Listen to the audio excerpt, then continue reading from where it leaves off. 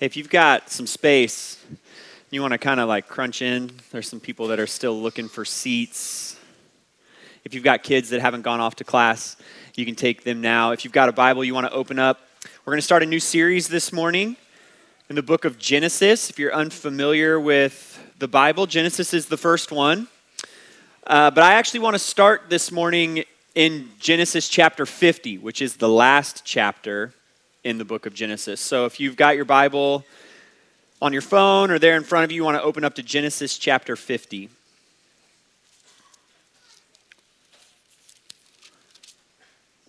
I'm going to read from what is essentially the last paragraph, if you will, of the book of Genesis.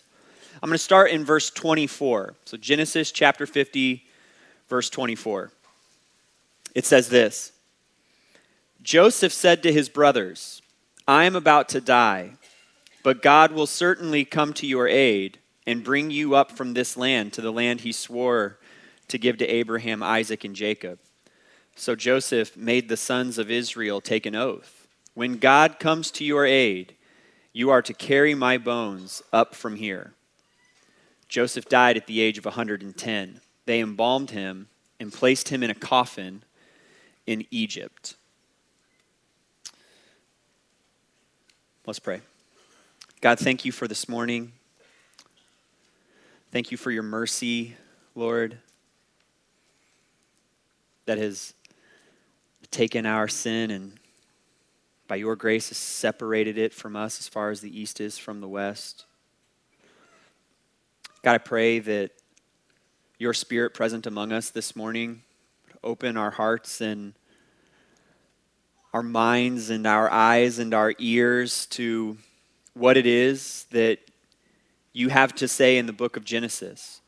God, I pray that you would give us kind of big picture understanding this morning, that you would help us anchor our hearts in a few truths as we launch into a new series here. God, I pray that you would speak to us from your word, remind us of the glory and the beauty of Jesus, we pray in his name. Amen. Like 7 or 8 years ago, I think, I should have checked with my parents, but 7 or 8 years ago, I stood in a cemetery in a city that I didn't know existed. City is a stretch. At an intersection that I didn't know existed. Surrounded by tombstones that had my family's last name on them. Full of people that I didn't know existed, but we had the same last name. My grandfather had passed away. It had been about a year, and we got a phone call from someone from Macon, Nebraska, who said, hey, we think that we'd like to do a funeral service here for, I was talking to my dad, your father, which would be my grandfather. Okay. So we get in the car, we drive west in Kansas to the middle of nowhere, then north into Nebraska, deeper into the middle of nowhere, because there are like gradations to the middle of nowhere. So further into the middle of nowhere, into Nebraska. Then we took a left and went further west, which basically felt like driving into an endless sea of corn. And then we made it to an intersection. And literally like that is the town of Macon, Nebraska. A road going east-west and a smaller road going north-south. And at that intersection, there's not even a stop sign. So this is not a one stoplight town. This is not even a one stop sign town. This is one road going that way and one road going that way. And if you stop long enough, welcome to Macon, Nebraska. There's nothing there. Near this intersection, there's a Lutheran church and a Methodist church. Nothing else. And so we pull into the Lutheran church because that's where this funeral is going to happen. We spend some time in like a kind of a celebration service there. We go out into the cemetery, and there are all of these tombstones and my last name on them. And I don't know any of these. I didn't even know these people existed. As far as I was concerned, the Fritzen family was my family, my dad there, and his brother who lived out in Colorado, and our grandparents who had lived in Kansas, and then the end of their life was spent in Colorado. And like that was the extent of the Fritzen family. And so we're doing this funeral service, and all these people know my grandfather. They know him by a different name than I knew him. That's a different story for a different time. And we're in this cemetery full of these tombstones, and it's like I wanted to find the oldest tombstone there and be able to have a conversation with that person. How did we get here? Who are you? What is this? Why is there a farm down the road that's like the Fritzen family farm that I didn't even know existed? Who lives there? Who are those people? Not like how did we get here, because I knew the Google Maps instructions. But how did we get here in the more like broad sense? You know, like I'm having an existential crisis and I need to know how I arrived at the place where I'm having an existential crisis. The end of Genesis. You're one of Joseph's brothers.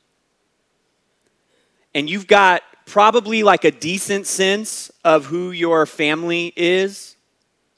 And yet there you are in Egypt, and Joseph is dead in a coffin in Egypt. And you're fairly certain that the family's history began in a garden where there was no death. And it was supposed to take you to a promised land where there would only be blessing. And so you're standing there in Egypt, and there's Joseph dead in a coffin, and you're looking around going, how in the world did we get here? What is happening? And if you took like the whole kind of story of Scripture, you could ask that question all the way through. You're a Gentile Christian in Rome, and Paul has written a letter to you, and he's talking about how Gentiles are being grafted into this tree of Israel. How in the world did we get here?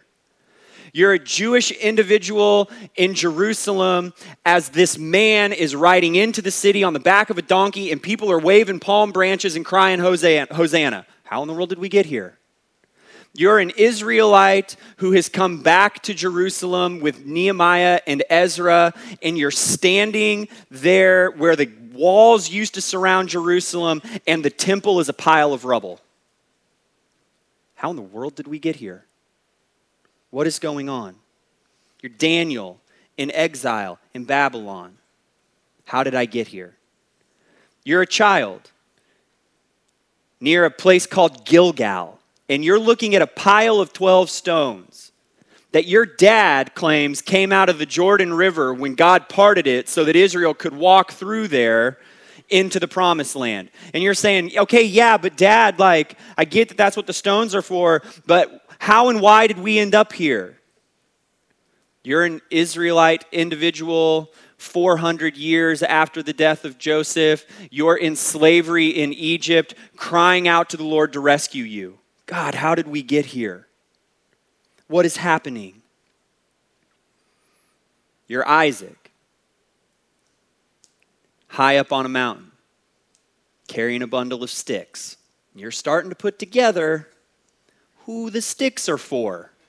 And you're looking at your dad going, hey man, how do we get here? Like, I mean, I know I carried the sticks up here, but help me understand how we arrived at this particular moment. It's one day long into the eternal future. There you are at the throne of God, surrounded by a people from every tribe, nation, and tongue. And in all of your wonder and amazement, you're looking around going, man, how do we get here? I want to submit to you that this morning that Genesis begins to provide the answer to all of those questions. Every single stage along the way. You may be looking around the world right now, asking yourself in the existential sense, how do we get here? I want to submit to you this morning that Genesis helps to provide the answer to that question. How did we make it from life with no death in the Garden of Eden to death with what feels like no life in the world today. If you'll hang with me over like 30 some weeks, I want to submit to you that Genesis provides the answer to that question. Now, our plan is to take Genesis 1 through like the beginning part of chapter 12.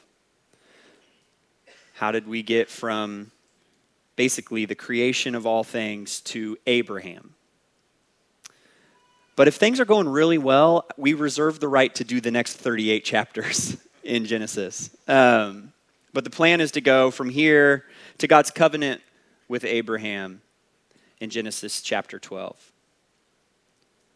This morning, what I want us to do is try to get some clarity on what the book of Genesis is. A lot of times when we start a new series, what we'll do is we'll take kind of whatever the first passage or piece of scripture is in that book or that section of scripture, and we'll try to do the introduction alongside preaching on the first portion of the text. There's a reason why we're going to do this a little bit differently this morning. This morning, I just want to answer 4 questions. What is the book of Genesis? Like, what kind of book is it? What is the purpose of the book of Genesis? What are the main themes of the book of Genesis? And then how do we see all of that from like a 30,000-foot view in the text? And then I want to end this morning by giving 4 truths to kind of anchor our hearts and minds in, so that as we come to do this every Sunday, we have some common ground to stand on as we move forward. The kind of big takeaway this morning is this: that the book of Genesis introduces us to God and his purpose in the world. One of the key challenges with the book of Genesis, whether it be us trying to come collectively and like we do the church preaching thing through the book, or you sit down in your living room with the Bible and you open up to the book of Genesis, one of the primary challenges is asking the right question of the text at every step along the way. We've done a number of sermon series in my time here, Old Testament, New Testament, different kinds of like literature within the Bible, but none of them have been as contextually challenging as this will be.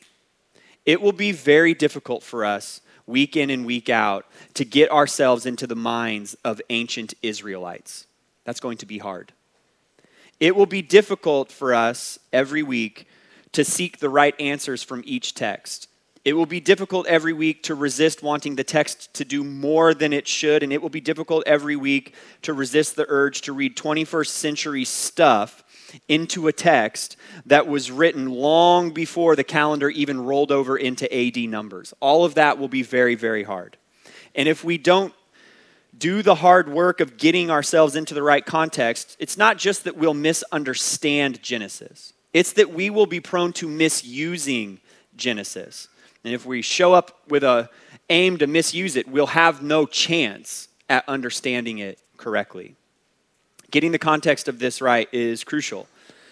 Not just to be able to preach well in each week of this series, but more than that. My desire as pastor is to kind of like preach and teach my way out of a job.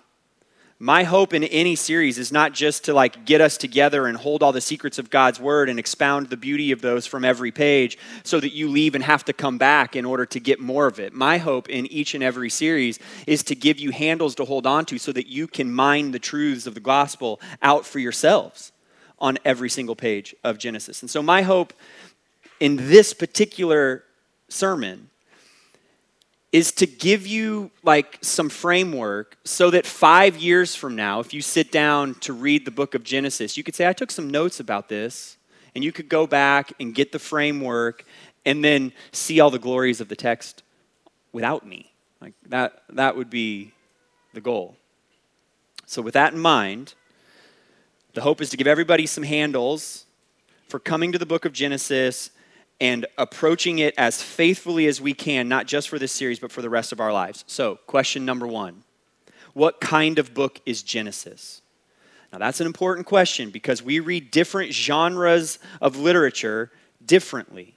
And so we need to know how it is that we're supposed to read this book. And now the answer up there is going to sound like word salad, but I ask that you just give me a few minutes to explain what I mean. The book of Genesis is the theologically interpreted historical memory of Israel. I'm just going to take the pieces of that. It's theologically interpreted. Genesis does not deal with all the possible avenues of human history. It works specifically through the lens of Yahweh, God. So when Genesis tells you about the origins of the universe, who does it start with? In the beginning, God. Like, the whole thing is interpreted through the lens of the God Yahweh. And so when Genesis tells you about the creation of animals or the sin of humanity, about the flood with Noah or the Tower of Babel, when it tells you about the call of Abraham, the life of Jacob, or the life of Joseph, who's actually the center beginning to end? God.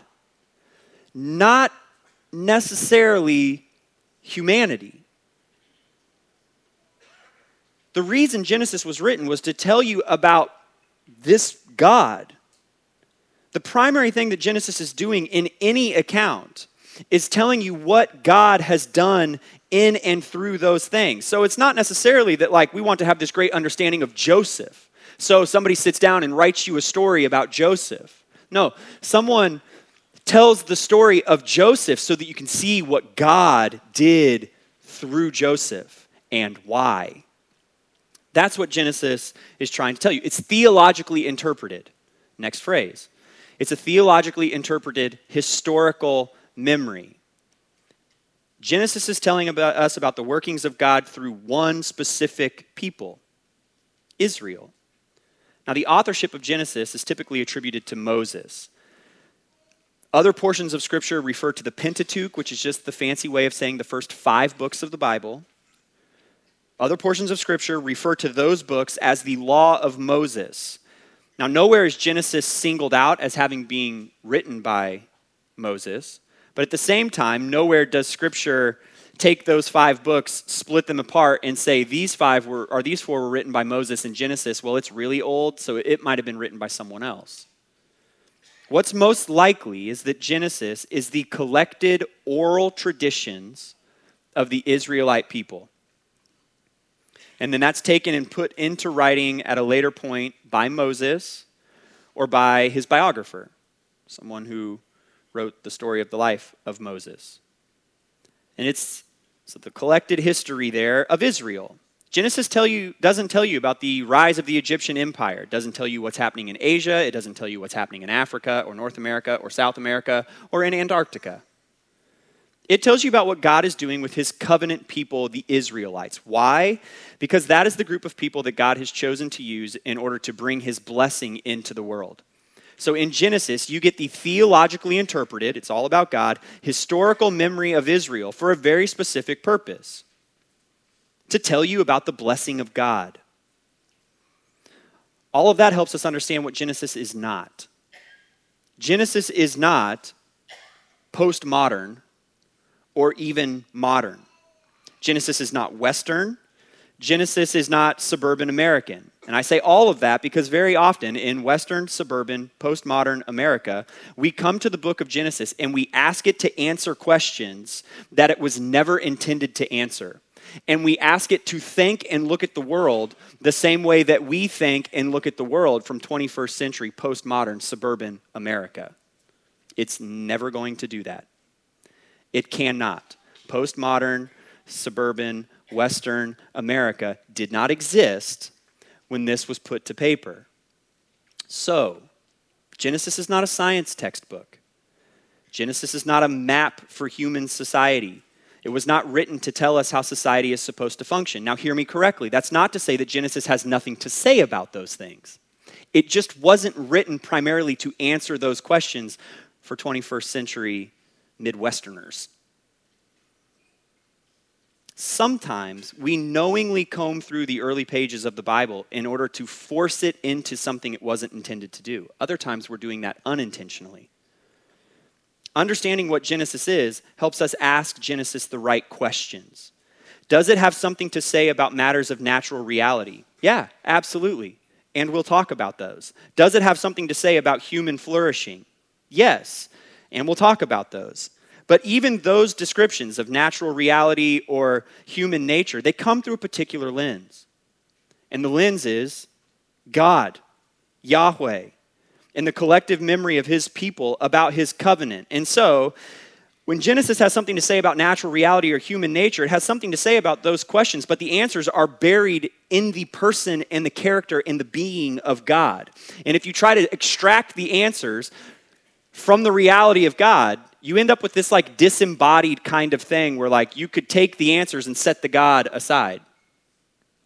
That is not how the book of Genesis is supposed to operate. That's because of question number 2. What's the purpose of Genesis? The book of Genesis describes the origin, identity, and blessing of God's chosen people. Genesis is the historical basis for God's covenant with Abraham. Genesis provides the theological, historical record of how a particular group of people ends up with a particular set of laws and practices that are designed to help them relate to a particular God. I say a particular God because when it was written, there were a lot of other options. Genesis is like the prologue to the great drama of Exodus. You arrive at the book of Exodus, and if you just started there, you'd be asking yourself, well, okay, now who are these people that God is about to rescue? Why does God rescue them? And then why does he take them out in the wilderness and give them these laws and instructions about how to relate to him? Genesis is helping you understand all of that. So by the time you get to the great salvation drama of the Old Testament, you've got all the answers you need for why God would do this miraculous thing.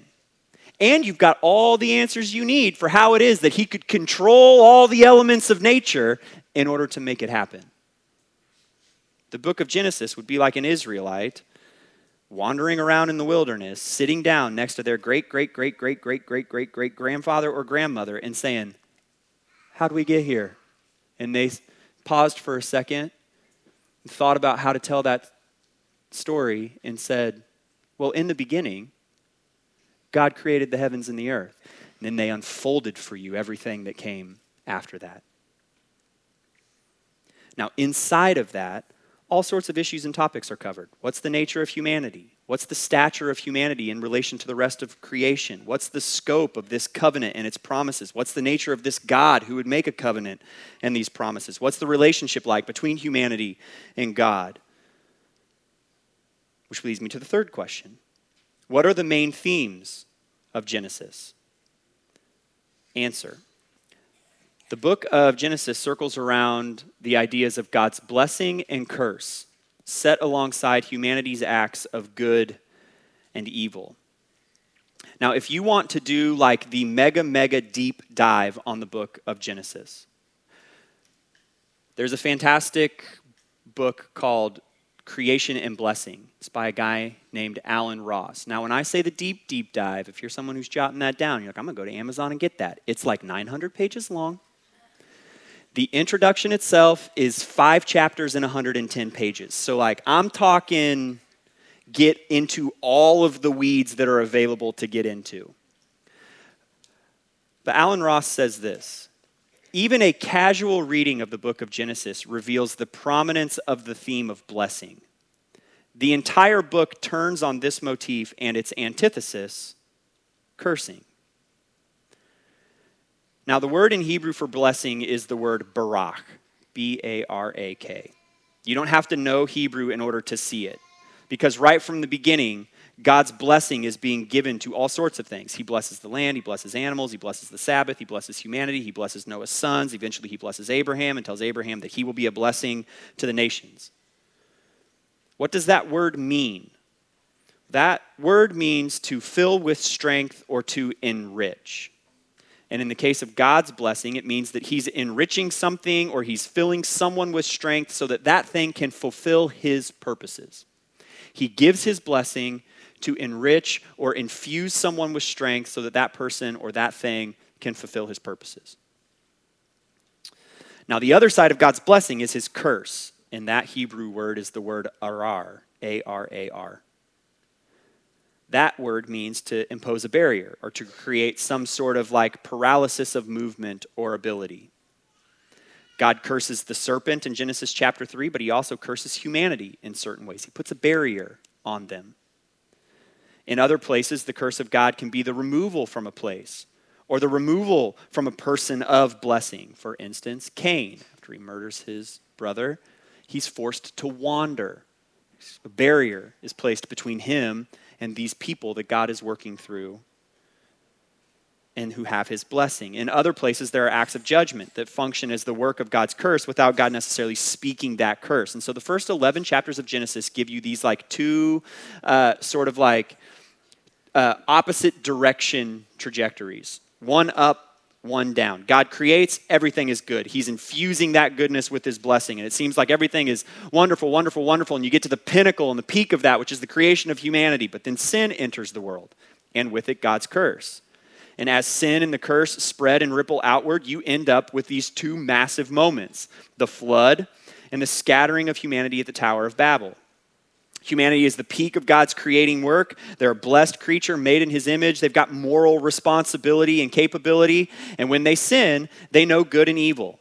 The curse enters the world. And the rest of Genesis traces the sort of disintegrating work of sin as it ripples its way outward. But all of the Bible is tracing that story of God using a specific people in order to bring his blessing back. The human corollary to God's blessing and curse are acts of good and evil. Once Adam and Eve eat from the tree, they sin. They know the difference between good and evil. And in the cosmic struggle between God's holiness and righteousness and the reality of sin stand humanity's acts. Acts of good, acts of evil. Anything that's harmonious with God, his character, or his being, that thing is good. Anything that's not in harmony with God, his character, or his being, that thing is evil. And as you read the book of Genesis, very often, as is still the case today, acts of evil are just perverted perceptions of what is good. There's a good thing. Humanity twists that into something else, and it's evil. Genesis shows you the propensity of humanity to chase the perversion or the evil rather than to pursue the good. Blessing and curse, good and evil, those are at the core of Genesis. And all along the way, we're learning about who God is. All along the way, the foundation is being laid for how Jesus will come into the world through a specific people for the sake of the whole world in accordance with God's plan and glory and restore blessing and put an end to the curse. Genesis is laying the foundation for that. So question number 4. How do we see that from the text? If you've got Genesis open in front of you on your phone or a hard copy, flip back to Genesis chapter 1.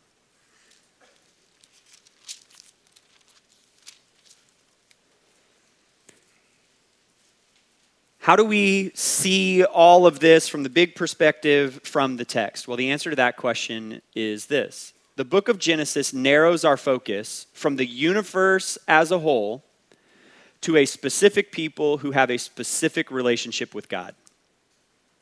All along the way, Genesis is telling you, look here, not there. Look here. Put your focus here, not over there. There's a relationship of blessing that's supposed to be accompanied by humanity doing good. And unfortunately, that's not the case. Read the book of Genesis. It's pretty dark. There's not a lot of good happening. There's a lot of evil in a lot of different ways. And what emerges as you read through all 50 chapters is a picture of a God who is just and loving and righteous and gracious and merciful. He's holy and compassionate and patient. He's got blessing for the world, but it's going to come from one place. And this book is like pulling up a chair next to your great-great-great-great-great-great-great-great-grandmother and asking, how did we get here? And she unfolds a story.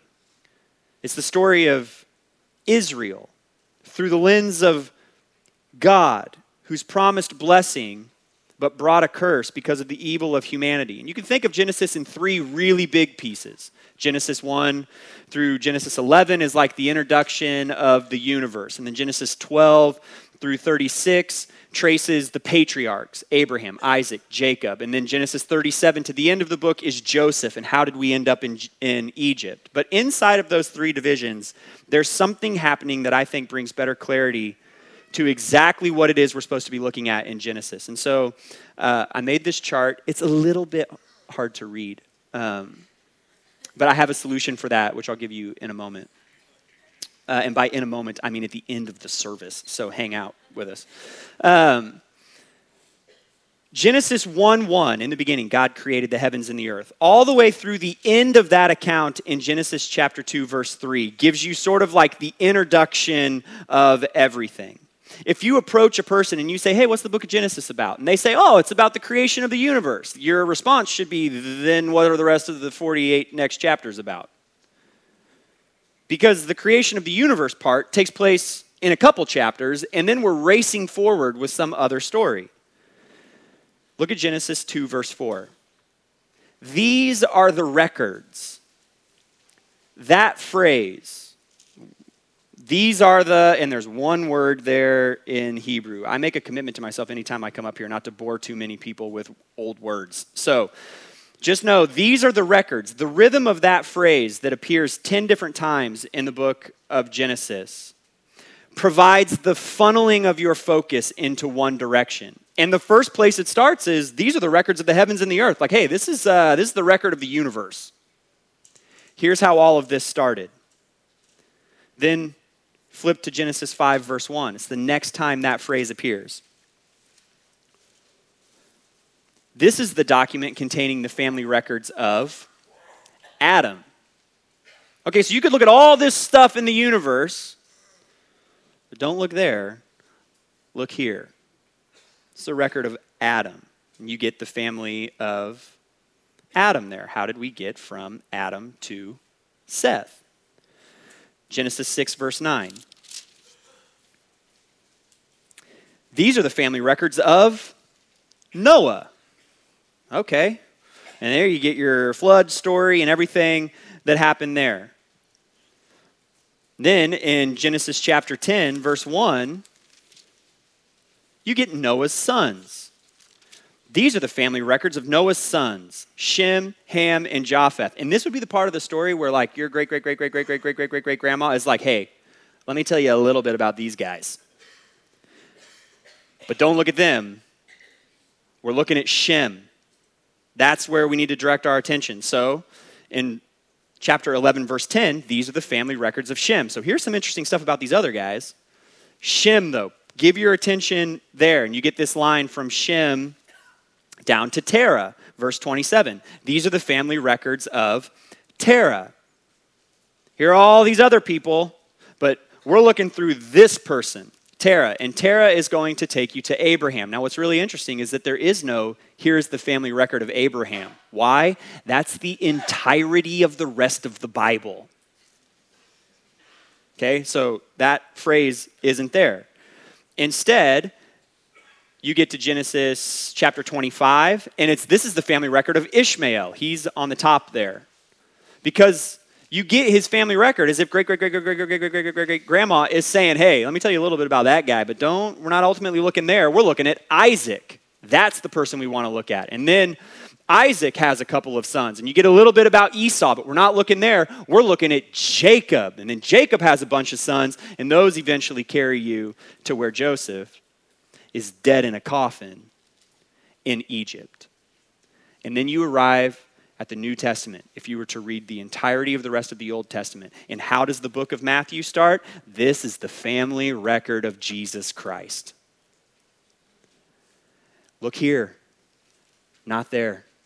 Blessing is coming, but look here for it, not over there. And you get to the end of all things, and in Revelation, all of humanity is judged. And what do they bring out to do the judging? The family records of the book of the Lamb. Here are the records. Look here, look here, look here, look here. Don't look there. Look here, not over there. Look here, look here, look here. Blessing is coming, and it's going to undo the curse, but it's coming over here. And ultimately, it's coming through Jesus Christ. Universe, Adam, Noah, Noah's sons, Shem, Terah, Abraham in there, Isaac, Jacob, Joseph, a bunch of other people. Jesus. So what is Genesis? It is the theologically interpreted historical memory of one family. that gives us the origin, identity, and blessing of God's people, because through that people, blessing is coming to the world. That's what the book of Genesis is. It answers the question, how did we get here? And what I mean by here is the existential reality of this place where Jesus is the only way, the only truth, and the only life, where Jesus is the only name under heaven by which we can be saved, where Jesus is the thing our soul both craves and needs. How do we get here? Well, let me take you to Genesis and lay the groundwork so that we can understand.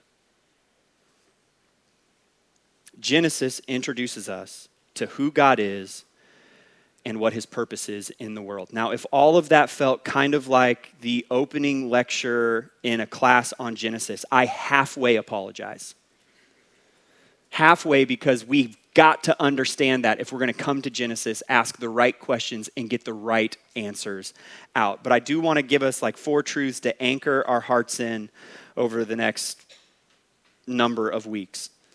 Truth number 1, the condition is more urgent than we acknowledge. The book of Genesis does nothing to hide the ugliness of sin. It never downplays it. It never writes it off as if it didn't happen. It doesn't take the sin of some really prominent people and act as though it wasn't egregious evil.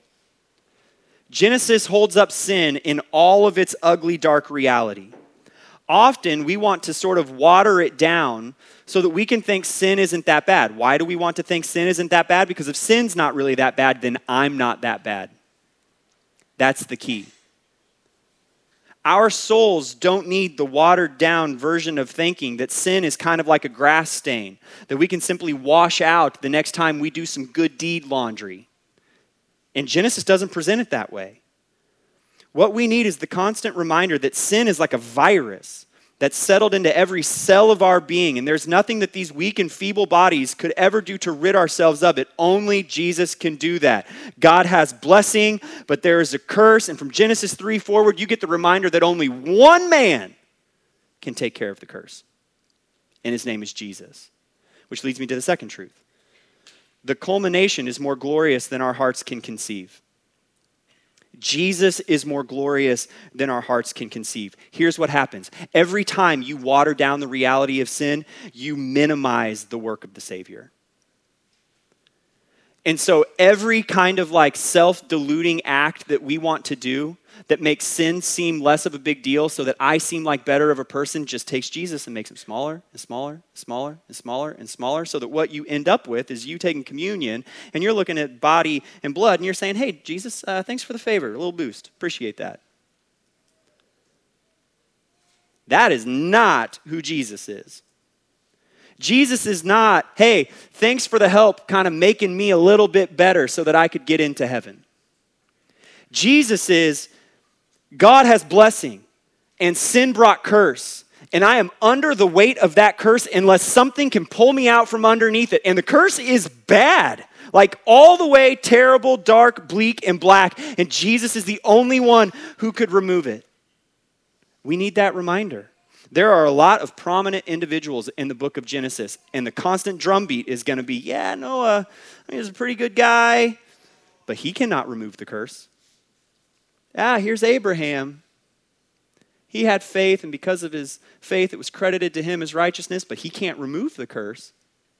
Well, what about Isaac, Jacob, Joseph? What about any of their wives? Nope, nope, nope, nope. And in the rest of the Old Testament, nope, nope, nope, nope, nope, nope, nope, nope, nope.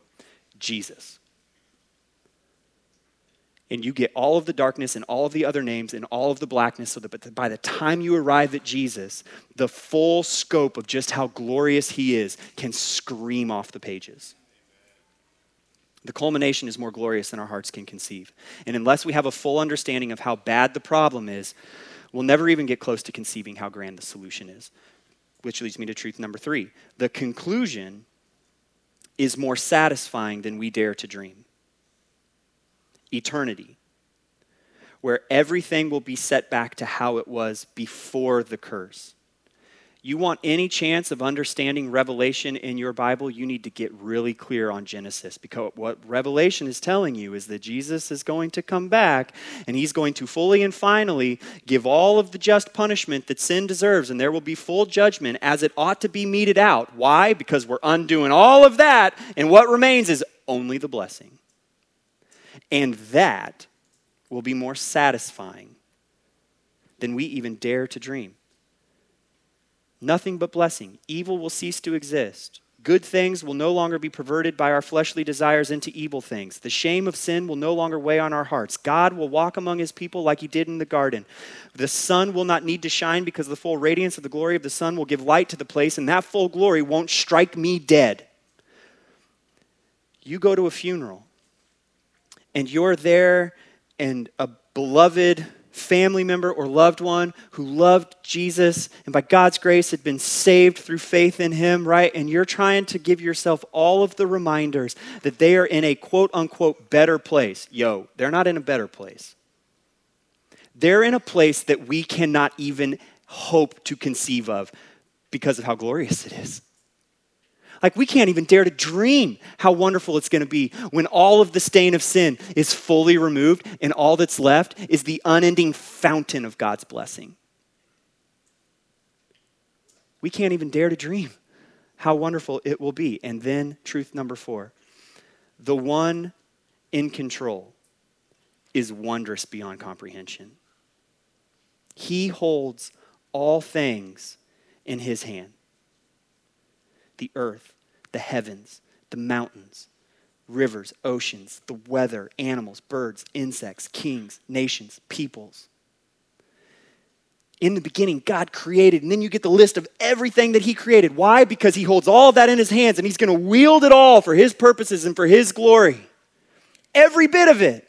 And so when you get to Exodus, there's wild things happening. Like, he's parting the sea, and he's bringing all these plagues. Who is this, and how did we get here? Well, there's a God who controls all of that, and it is no big deal to him to say, sea, and the water would rush out of the way. That's who he is. He's wondrous beyond comprehension.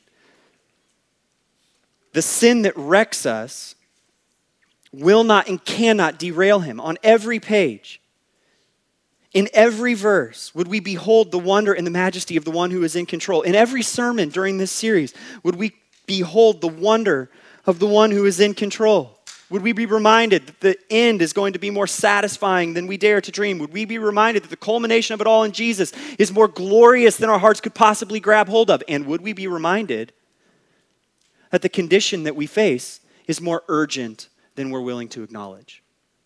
Those are my prayers for this series.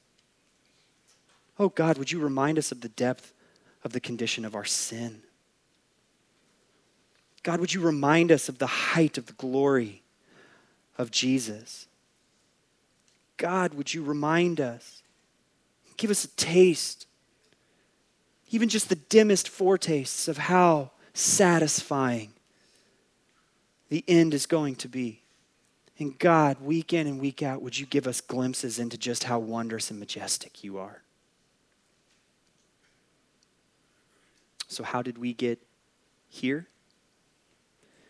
Well, there's an incomprehensible God in control of all things, moving us toward a conclusion more satisfying than we dare to dream, thanks to a Savior more glorious than we can conceive, who came to solve a problem more urgent than we want to acknowledge. That's how we got here. And Genesis is going to help us understand how. Amen? Amen. Let's stand up and sing.